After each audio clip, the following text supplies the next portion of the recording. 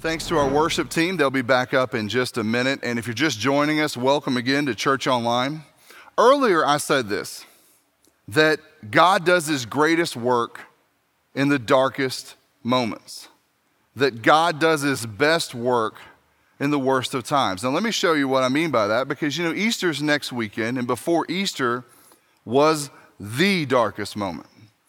Jesus had been moving from town to town for 3 years with his disciples, healing the sick, bringing freedom everywhere he went.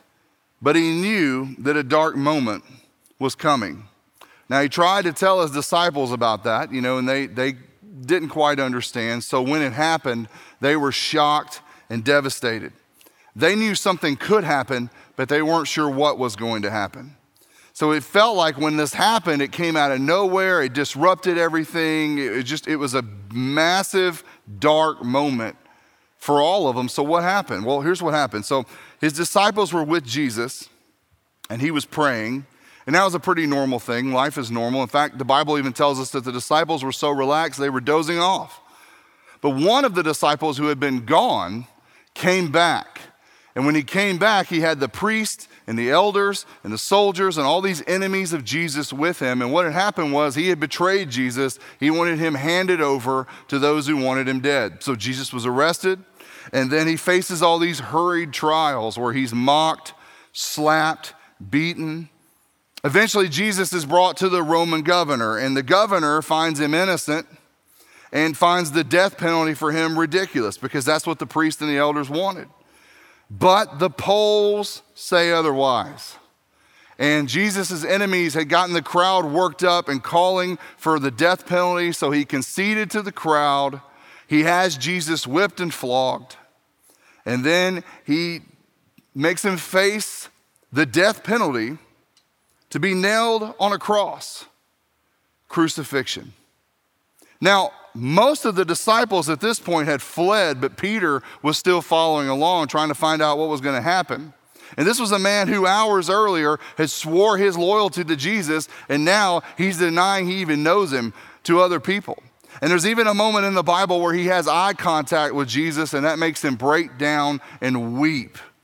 Everything was falling apart so fast, out of nowhere, and everything changes. So we're going to pick up where this, we're going to pick up here in Luke 23:32. So just follow along, because we're going to get to the darkest moment in just a minute. Verse 32 says, 2 others, both criminals, were led out to be executed with Jesus. And when they came to a place called the Skull, they nailed him to the cross. And the criminals were also crucified, one on his right and one on his left. Jesus said, "Father, forgive them, for they don't know what they are doing." And the soldiers gambled for his clothes by throwing dice.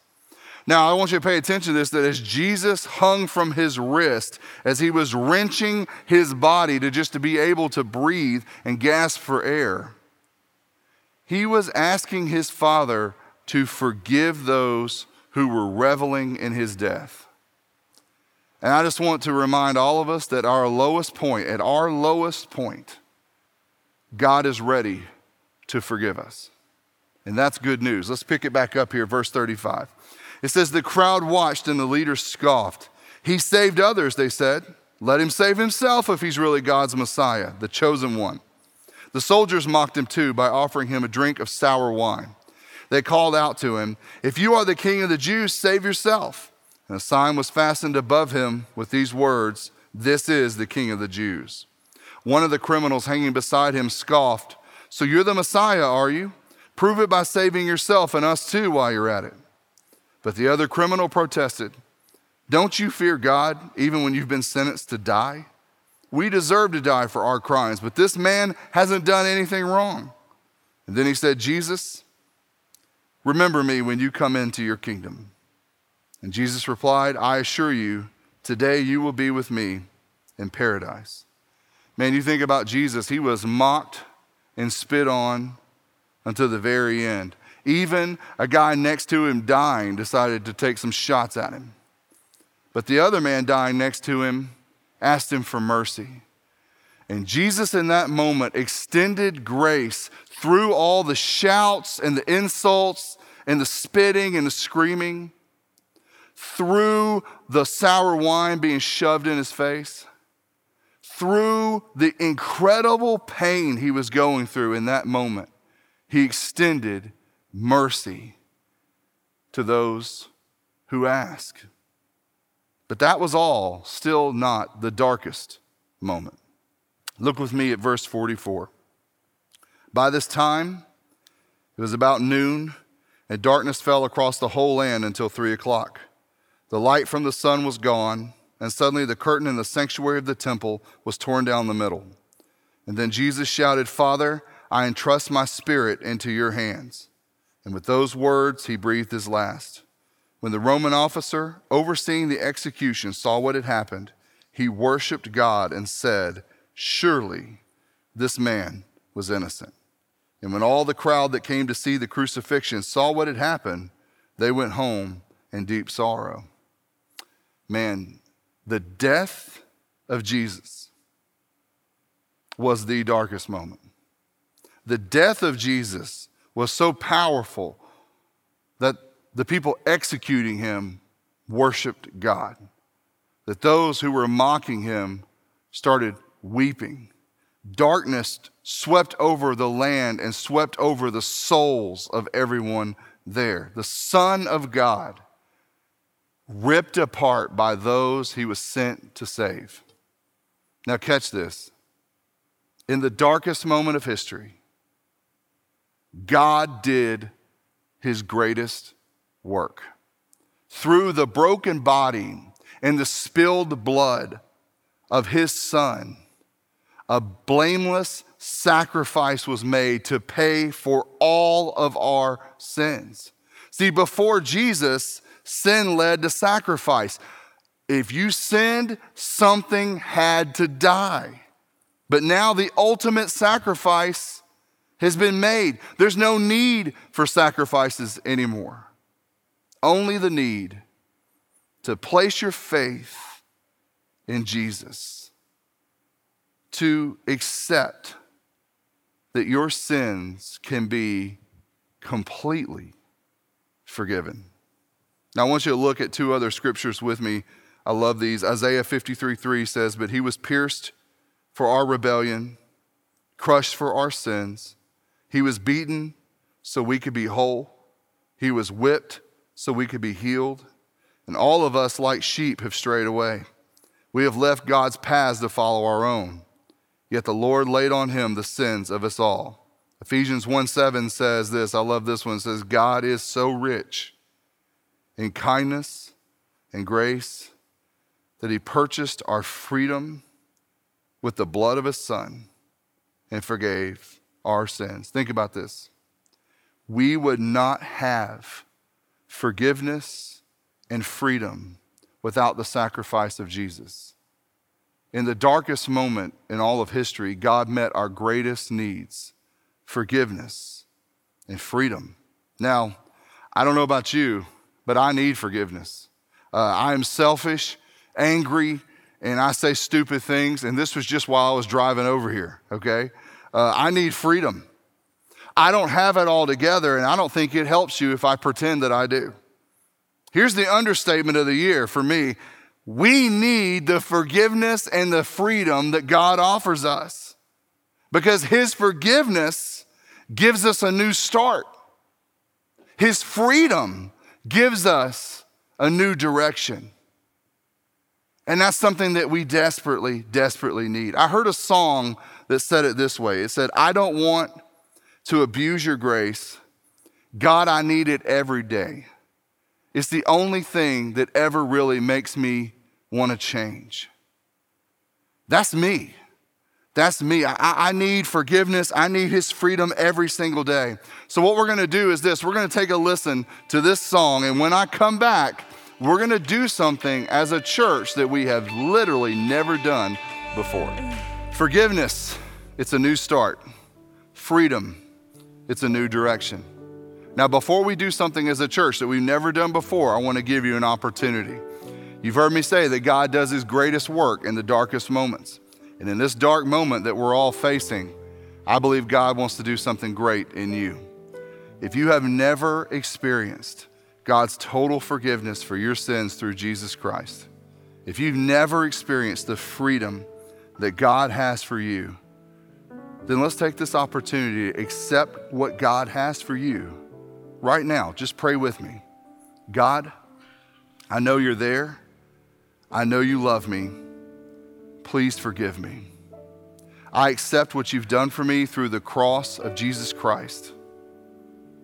Wash away my guilt and make me new. I'm giving you the keys of my life. Jesus, you are Lord, and you are Lord of my life. From this day forward, I am forgiven. Help me to walk in your freedom. In the name of Jesus, amen. Now, if you prayed that with me, this is what I want you to do. I just want you to text forgiven to 813-265-4151. If you do that, our church will connect with you and we'll help you as you start out with a new start and a new direction for your life. We would love to connect with you.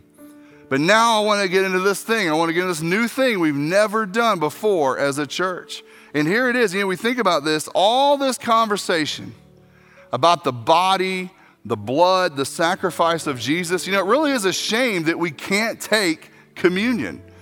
Communion is when we take in the symbols of the body and the blood, the symbols of our forgiveness and our freedom.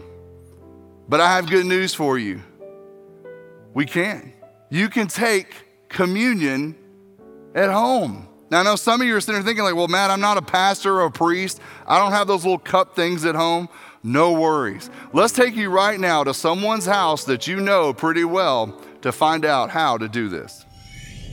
How you doing, Grace Family Church? I'm just like you. I'm watching the service online with Matt Roden. What a great service it's been. And actually, I'm here at my granddaughter's house. We're getting ready to take communion together as a family, which we kind of want you to do too. But before I go any further, let me just introduce, of course, first my wife, Debbie, many of you know, and this is my oldest granddaughter, Sienna. And then we have over here Maddox and Price. They're twins, believe it or not. And then we have little Tessa with Boston, their favorite dog, and my daughter, Dara. So Jesus said this, it was very interesting. He said, as often as you do this in remembrance of me. And so as often as we want to do it, we actually can take communion together as a family. And that's what we encourage you to do, especially in this stay-at-home time. So what we're going to do is simply take some bread, and everyone's going to get a piece of bread, and we can just pass it around. Debbie, you'll pass them. And Jesus said this about the bread. He goes, this is my body that is broken for you. But he took a cup which had juice in it, and he said, this is my blood that is shed for you. And I want my wife, Debbie, if you wouldn't mind pouring the grape juice. They don't trust me because this carpet is white, and I'll probably get the grape juice all over. So she's just going to pour some grape juice. Jesus actually on the cross died for our sins. And that's what the Bible tells us, that the cup, the juice, represents his shed blood for the forgiveness of sins. So we're just going to do this as a family together. So everyone, let's just think about, this is Jesus' body, and it was broken for us. Let's take it together. Okay, now everyone's going to get a cup. Just pass the cup out. Don't drink it yet. There's yours. So let's do this together. Lord, we thank you for your blood that was shed for us. Let's partake of the cup. Thank you, Jesus. Mommy, Maddox spilled it. It's okay. That's right. So who wants to pray as we close? Anybody want to pray? Go ahead, Sienna. You pray for us as we close this. Dear Heavenly Father, thank you for our family. Thank you for God dying on the cross for us. Help everyone not to be sick through these times, and help everyone to be healthy. Yes. Amen. Amen. Amen. Hey, guys, be safe. We love you, Grace Family Church. God bless. Great job, Sienna, and thank you to Pastor Craig and his whole family. In this dark moment that we face, let's celebrate God's greatest work together with our families. And don't forget that in this moment, God wants to do a great work in you too. May we live in his forgiveness and thrive in his freedom. Now, our band is going to close us out this weekend, so if you want to go grab some bread and juice, you can feel free to do that. But in the meantime, we'll see you Easter weekend.